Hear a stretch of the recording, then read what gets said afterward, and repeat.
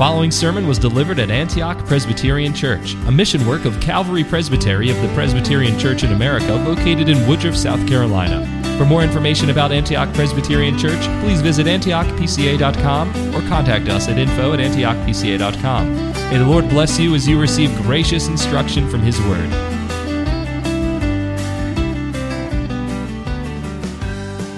Life is full of misfortune. What I mean by that, boys and girls, every day things happen in your lives that simply create difficulties for what you want to do.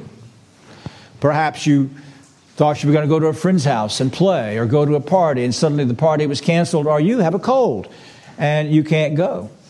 Or your dad said he'll take you out Saturday afternoon for pizza and ice cream, and your dad gets sick and he can't do it. Or you yourself will get sick and cold and you have to go to bed. Those are what we mean by life's misfortunes.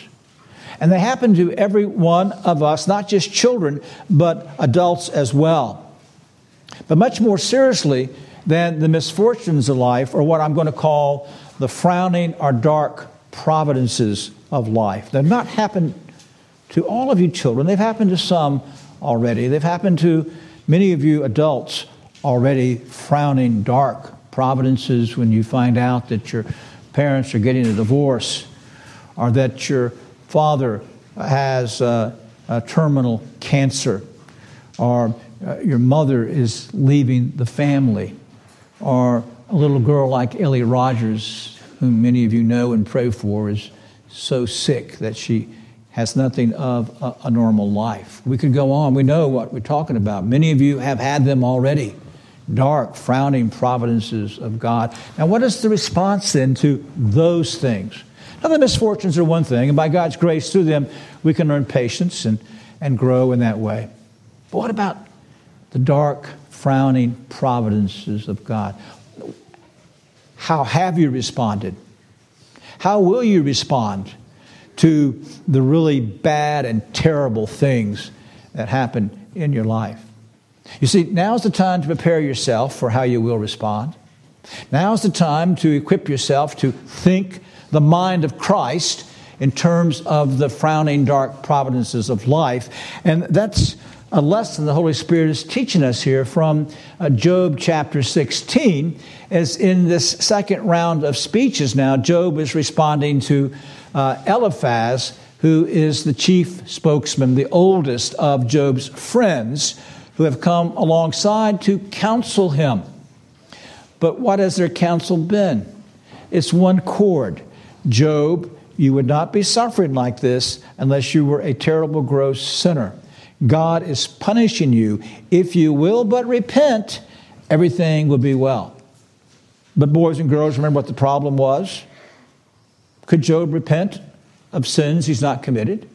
Was Job a wicked and gross person? No. God said that he was a blameless and upright man, that he feared God, that he turned away from evil. So what's he going to do? Because that's all he is hearing from them. So in Eliphaz's beginning the second round of speeches, he does two things.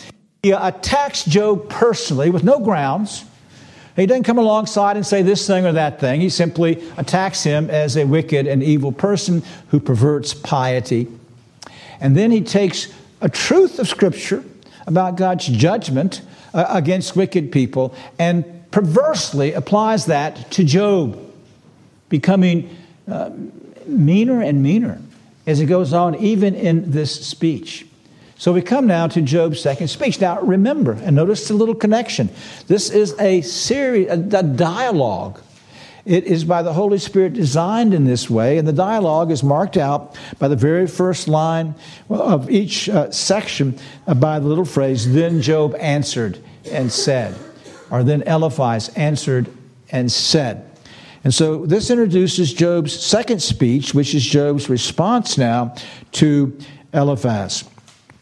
And what I want to show you, and there's lots of ways to look at these speeches, but what I want to show you is the Holy Spirit is teaching us here that the believer in the midst of trial and temptation fortifies himself, herself, by meditating on the sovereign providence and grace of God.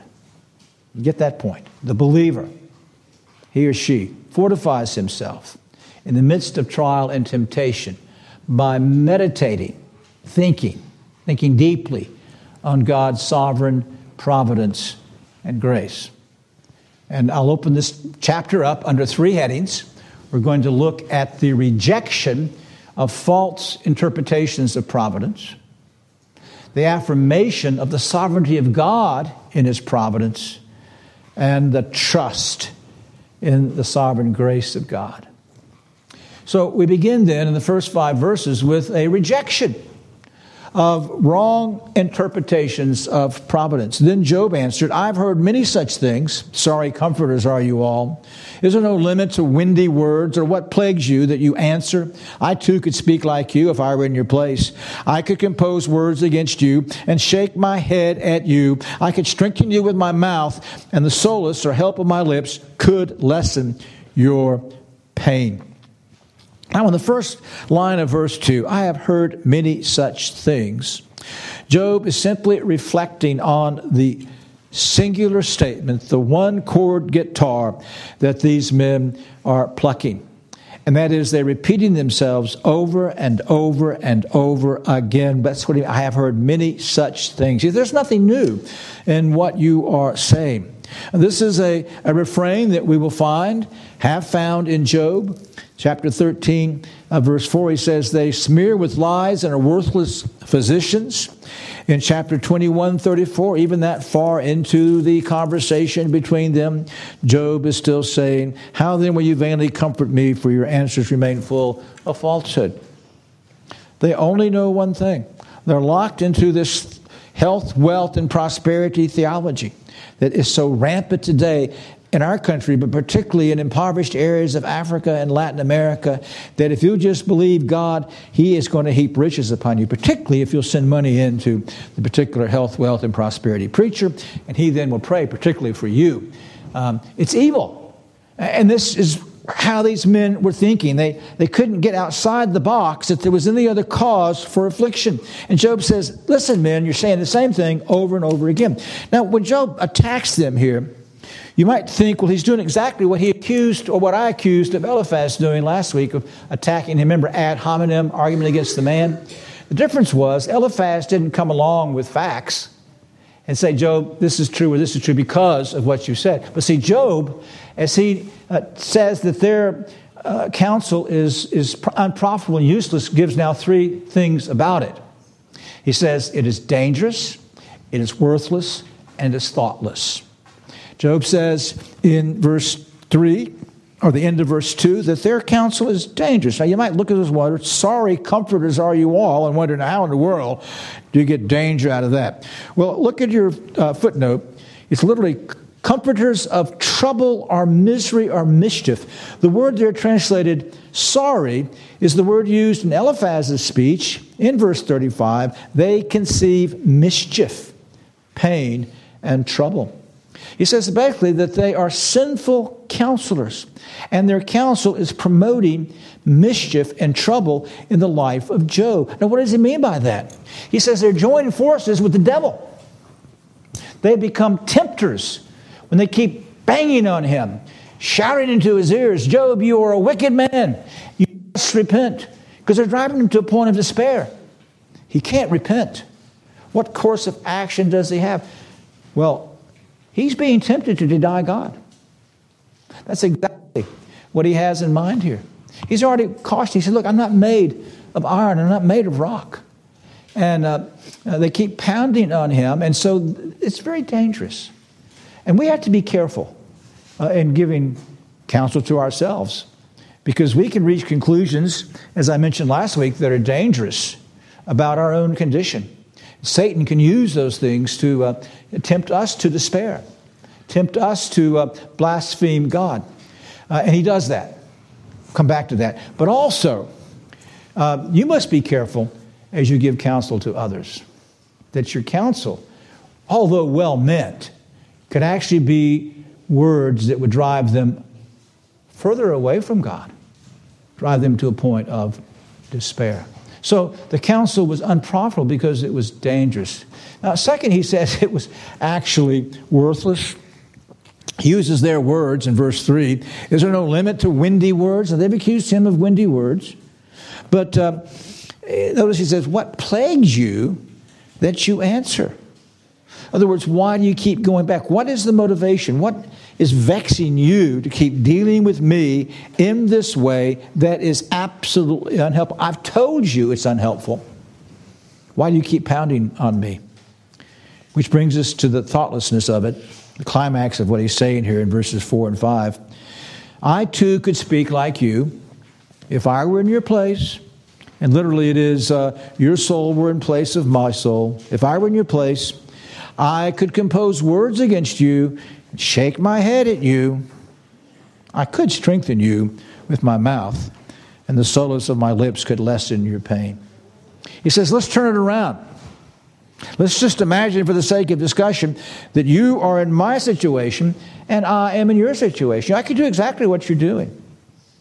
I could pound on you with all of the attacks. I could compose words against you. I could shake my head against you in mockery and disdain. And he's driving home. That's exactly what you're doing. But he said, I also, verse 5, I could, if I were in your place, strengthen you with my mouth. And the solace, that means the help of my lips, could actually lessen your pain. He's actually anticipating here a biblical truth, and that is, do unto others as you'd have them do unto you. He says, look, just put yourself in my place for a minute, okay? What would you want to hear? You want to have your pain increased by attack upon attack with no evidence whatsoever? You know, I'll point this out, I think it's next week. They could have talked to Job's neighbors. We'll find out there's a whole bunch of people standing around, a bunch of righteous people. If Job were wicked, just take a poll. How many of you have seen Job do this or that against God? But no, there's no evidence. They simply, he said, I could pound on you. But no, I also could lessen your pain by coming alongside of you as a sympathetic counselor. And so what Job is doing here is he rejects their counsel. He's rejecting their false interpretation of God's providence, isn't he? They have tunnel vision. They only can read evil, or would say frowning or dark providences, in terms of the person against whom they come being evil and wicked. And Job has to reject that. That's why time and again, as he will do later in this chapter, he rejects the accusation. He says, I am not a sinner. He doesn't mean he's sinless. What he means is that he keeps clear accounts with God. God has said of Job that he's blameless, that he's walking with sincerity, righteously by the law of God. He's a God-fearer. And he doesn't follow sin. He turns away from sin. And so he has to assert that, and for his own sake, you see. Because after a while, you can begin to believe the evil that people say about you as well, can't you? Perhaps you've known people in those relationships where the wife or the husband kept pounding on the other ones, and they've started actually believing all the negative things about themselves that they were being pounded with. That's part of this temptation. But Job, by God's grace, rejects the false interpretation of frowning and dark providences. And you must be willing to do that, as I've just said. You must not listen to Satan. Now, you examine your life. As I've mentioned, if there are things in your life that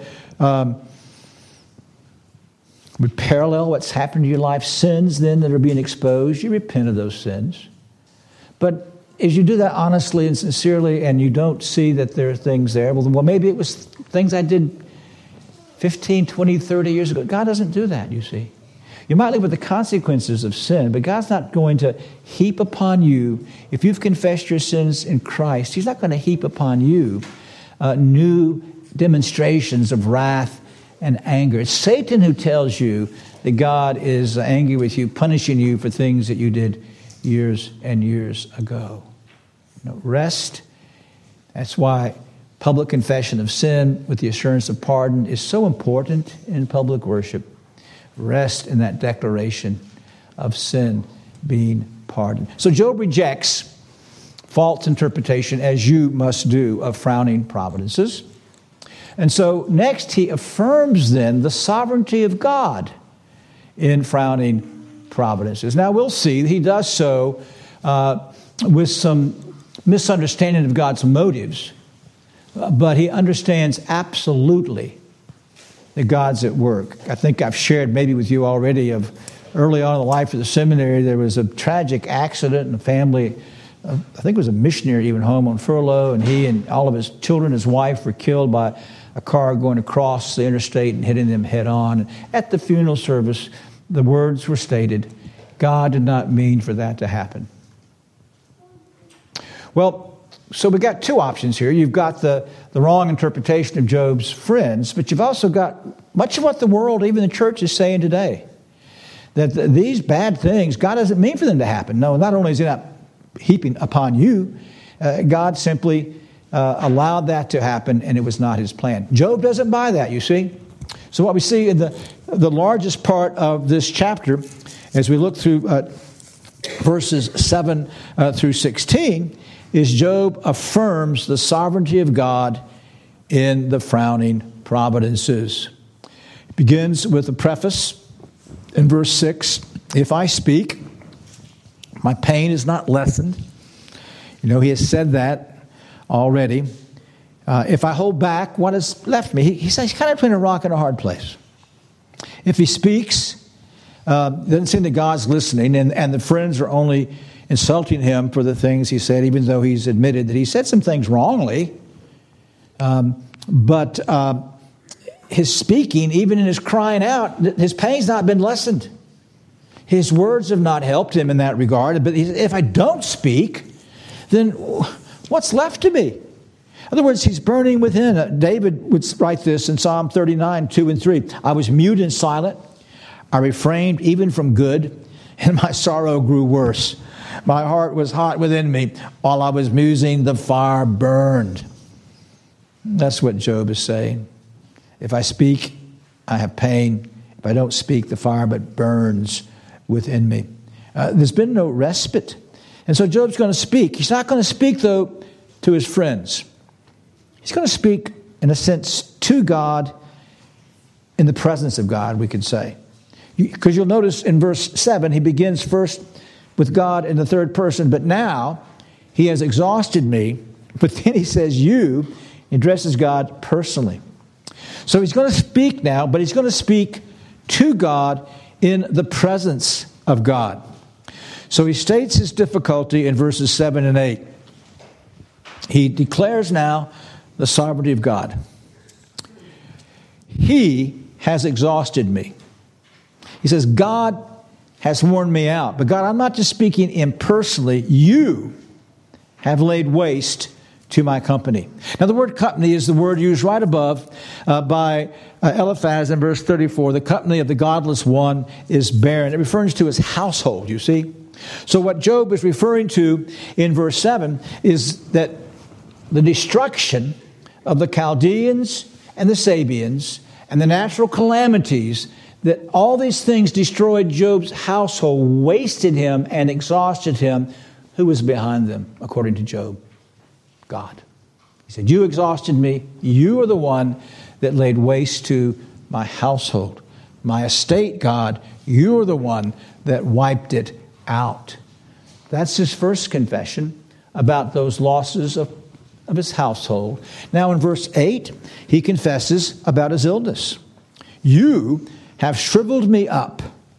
It, his emaciated and shriveled condition, has become a witness, his leanness, which he'll later talk about just being a bag of bones, flesh and bones. As an emaciated person has been in a concentration camp, all you can see is the bones of their body. My leanness rises up against me. It testifies to my face. So he said, not only was God behind what we would call these second causes, you know, the Sabians and Chaldeans were wicked, evil people. There were these natural calamities of lightning strikes and tornado-type winds. God was behind those, but he's also directly behind this illness that Job has. God has shriveled him into nothing, and the illness testifies to him that it's God who has done it. God has risen up against him in this frowning providence of a wasted estate and a wasted body. So he gets to the intensity of his suffering in verse 9. His anger has torn me. The idea of a lion chewing prey. He's hunted me down. Literally, he has borne a grudge against me. He's gnashed at me with his teeth. The summary is, my adversary glares at me. You see what he's saying in verse 9? Now, he'll be rebuked for this, but he's saying God is his enemy. See, these are all words of enmity. God, in anger, has torn him. God, in anger, has borne a grudge against him. This phrase, gnashing of teeth, is only used in the Bible of those who hate another. So, for example, in Psalm 35:16 or Lamentations 2:16, never used of God as a response to his children. So, it all comes crashing down. Job says God has become his enemy. And then men have become his enemies under God's tutelage. In verse 10, it's not just his friends probably, it's a group of those who stand behind the friends have gaped at me with their mouth. They've slapped me on the cheek with contempt. They've massed themselves against me. So God has given him over now to wicked men, his contemporaries, who are mocking him in his trial. So God comes against him as an enemy. God then allows these neighbors and friends and counselors to come against him. And in verses 10 through 14, he emphasizes now what God is doing. He says, God hands me over to ruffians. God tosses me into the hand of the wicked. The general statement. In verse 12, I was at ease, but he shattered me. I was at ease. And Job will pick back up on this in chapter 29. Exactly in terms of the experience, what was going on in his life. Job again took up his discourse, said, oh, that I were as in months gone by, as in the days when God watched over me, when his lamp shone over my head, and by its light I walked through darkness. I was in the prime of my days, when the friendship of God was over my tent, when the Almighty was yet with me, and my children were around me. My steps were bathed in butter, and the rock poured forth for me streams of oil. When I went out to the gate of the city, when I took my seat in the square, the young men saw me and hid themselves. The old men stood, arose. The princes stopped talking, put their hands on their mouths, and so forth. That's what he means when he says that I was at ease. The prime of life, enjoying God's friendship, a great blessing to his community. That was his status when he shattered me. God shattered him. How did God shatter him? Well, he uses three figures. Like a giant, God grabbed him by the back of the neck and shook him to pieces. Perhaps you've picked up a cat by the back of the neck, and maybe you were very angry and you shook that cat. Well, God's a giant. And maybe you've seen I don't know, I don't see those things, the superheroes and stuff, but a giant picking someone up by the back of his neck and shaking him. That's what he said God was doing. That's the first figure. Second figure, he's become God's target for target practice or for killing. In the end of verse 12, he set me up as his target. So you can picture the target for the arrows. His arrows surround me. They're coming one after another, more rapid than elves. Without mercy, he spills my gall on the ground. And so the arrows come and they pierce the body, and his life juices are flowing out. He's dying. God's shaking him. God's killing him with his arrows. And then he changes one more figure, that he is like a besieged city. God breaks through breach after breach, gate after gate, wall after wall. God runs on him like a mighty warrior.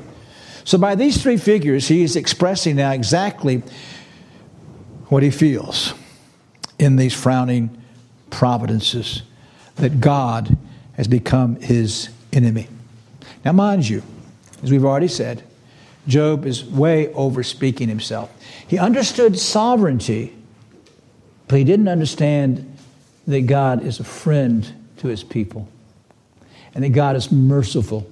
And God would never treat one of his children with the motives which Job describes. Now, the actuality of Job's pain is clearly expressed here. But what he fails to understand, and he will be corrected, he himself grows, but he'll be corrected by Elihu and God, is that God never acts this way against his children. You need to understand that. God never acts in this antagonistic, hateful anger. A guy can become angry with you in your sin as a parent becomes angry with a child. But God is not our enemy.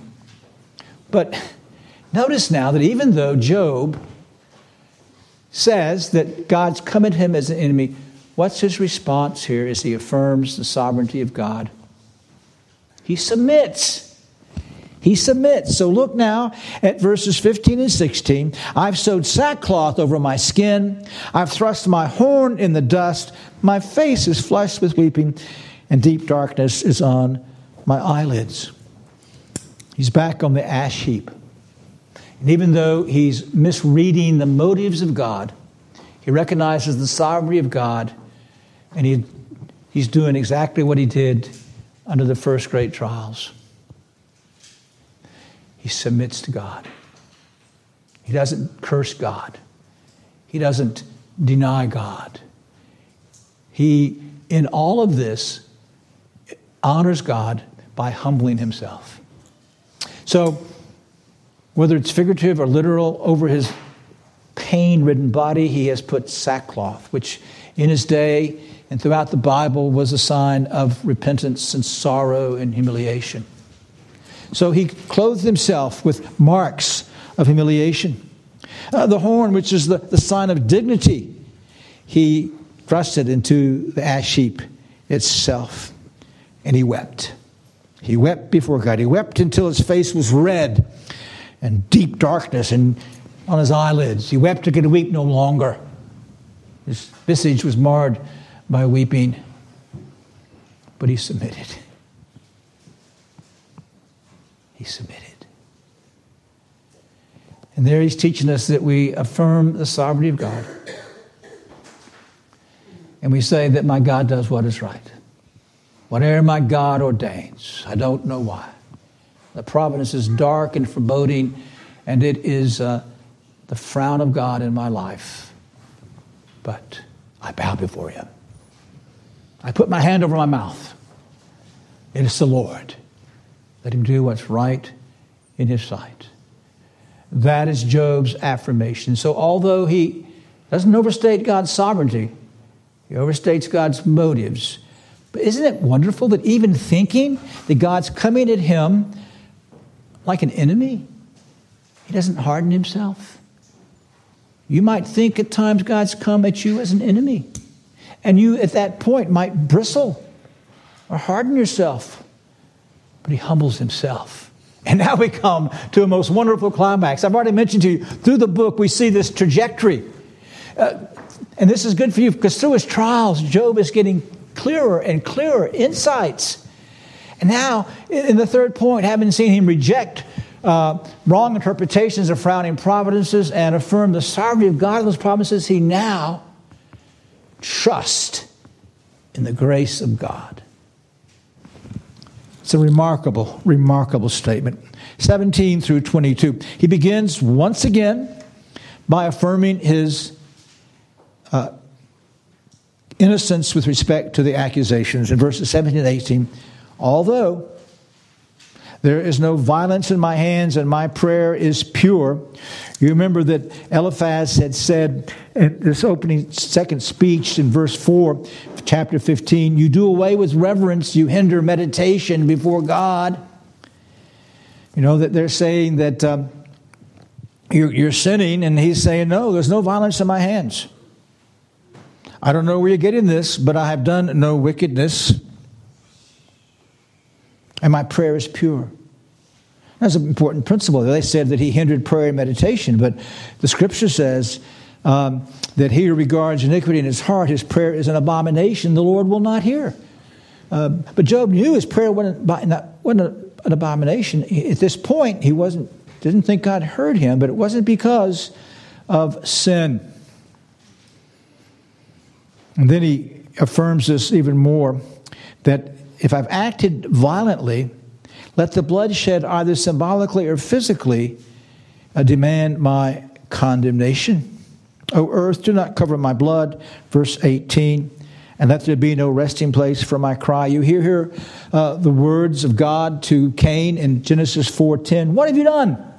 The voice of your brother's blood is crying to me from the ground. And Job is saying, if I have done violence, whether it happens figuratively or literally, let the blood of the one whom I have mistreated or dealt with violently rise up and demand my punishment. And then let there be no resting place for my cry. There will be no one to hear his prayer, he says. He can say this once again because he's maintained a pure conscience. He confesses his sin and he deals with it. Now look at this. Look at this in verse 20. His friends are his scoffers, but he weeps to God. Once again, you see, he's ignoring them, so to speak. He's bypassing them. Their words are useless. He weeps to God. And notice now his plea is profound. We've already seen back in chapter 9 that he mourned. There's no umpire, no mediator between God and me who can lay his hand on us both. He was longing for this mediator. That lays the foundation for step 2, which we have here. Oh, that a man might plead with God as a man with his neighbor. And the ESV translates this, I think, much better, that he would argue the case of a man with God, as a son of man does with his neighbor. Who is this he? This he is a mediator. This he is the one who stands between Job and us and God. The he is the intercessor. The he is the witness. This word, witness, the first word that's used is one who comes in, establishes truth, and sets right wrong things. And one writer says what we have here is the dual personality of God. Many of the old writers saw this, that in some way this is God pleading with God. Even as a man, and son of man is used here. I've wrestled back and forth with this. It's only used twice in Job. It's used a great bit in Ezekiel, just simply mean a human person.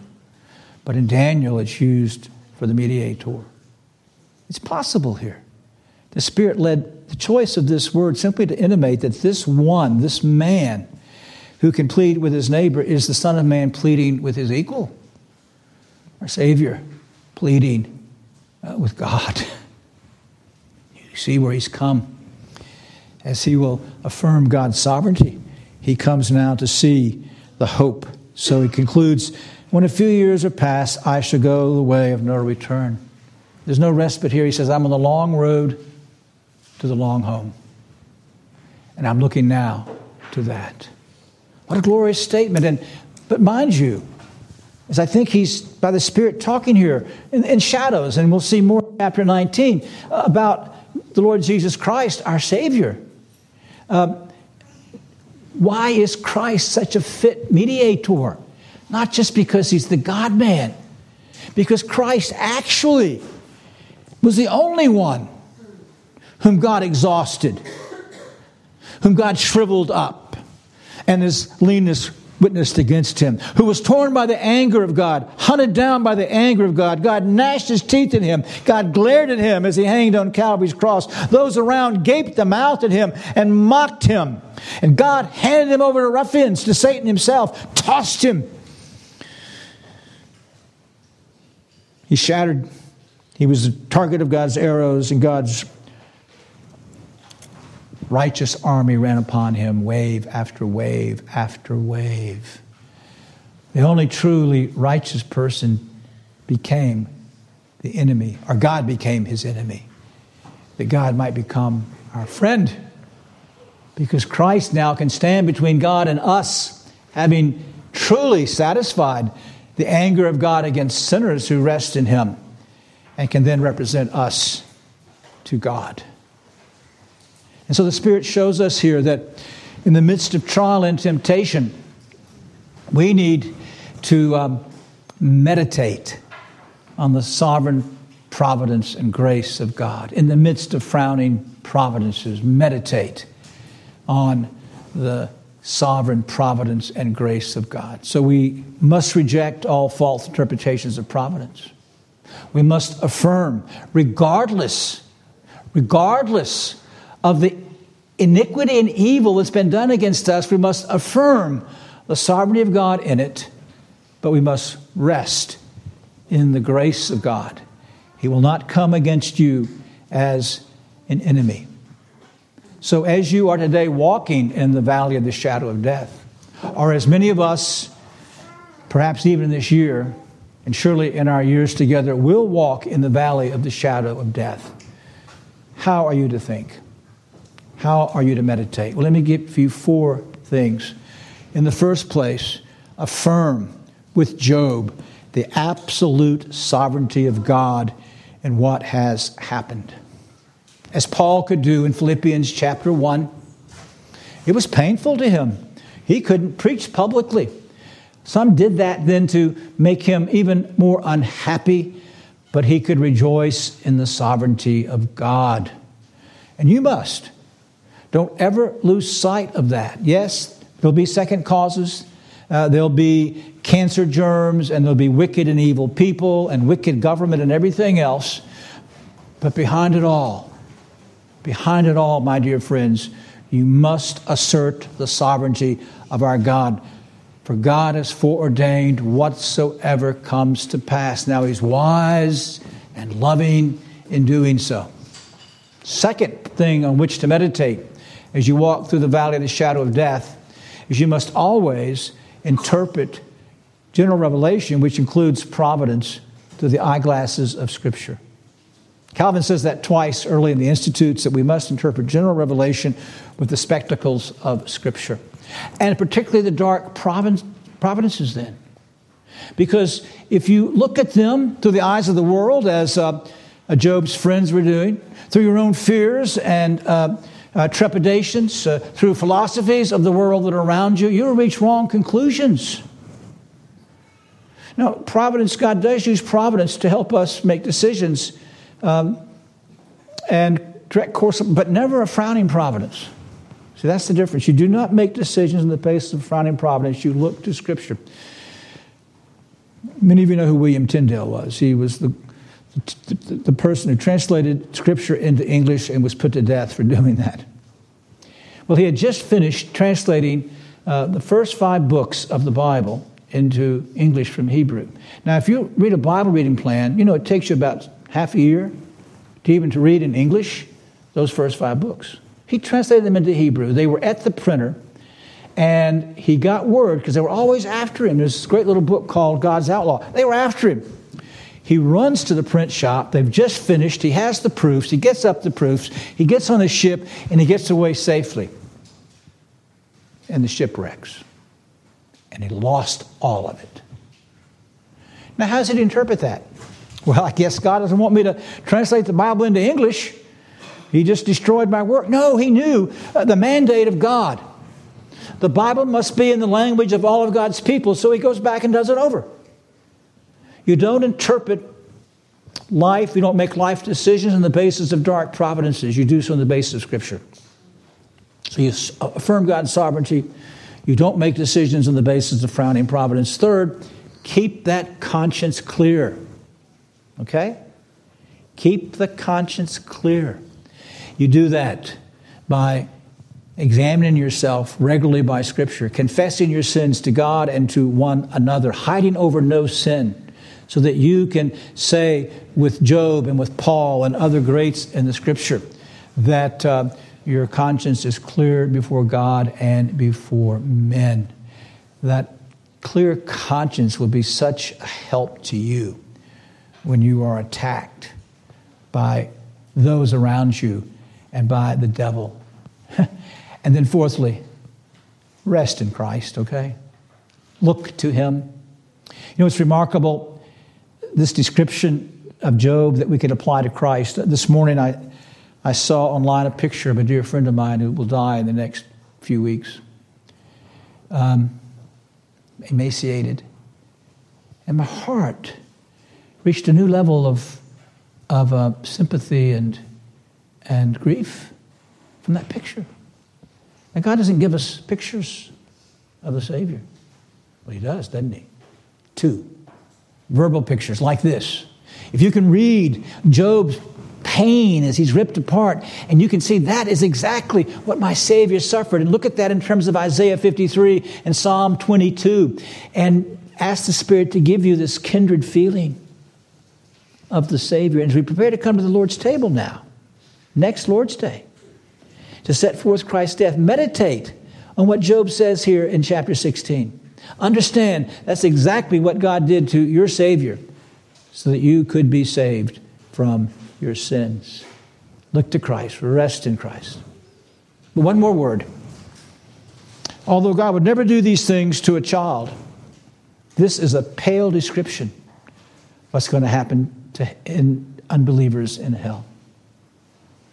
This morning, if you're not a Christian, I want you to read these words from verse 7 through verse 14.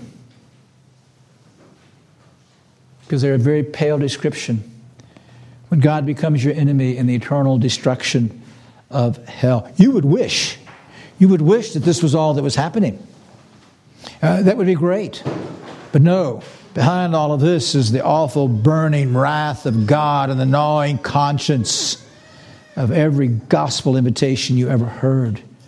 Every prayer for you that was ever made. Oh, dear friend, if you're here this morning and you're not a Christian, you're in a very unsafe place. But I'm offering you a haven. And that is, if you repent of your sins and believe on the Lord Jesus Christ, then you become the friend of God. He pardons your sins. He constitutes you legally righteous. He brings you into His family. He indwells you by His Holy Spirit. And you will never again ever fear that God will do these things to you. So flee to the Lord Jesus Christ. Amen. Our Father, we thank you for what you did in Job's life and how through Job you teach us about yourself and our responses, Lord. And we pray that you'll give us grace to reject all wrong interpretations of frowning providences, to assert your sovereignty, Lord, in those providences, and above all, to rejoice in a Savior who is our mediator and has saved us, Lord, from wrath and anger. Bless your people. Comfort them, Lord, in their walk. And if there are those here today, and our children or others, who are not yet converted, that your Spirit even now would call them into union with the glorious Savior, in whose name we pray. Amen. Thank you for listening to this sermon from Antioch Presbyterian Church. We are located in the historic Cashville community of Woodruff, South Carolina, near the intersection of South Carolina Highways 101 and 417. For more information about Antioch Presbyterian Church, please visit antiochpca.com.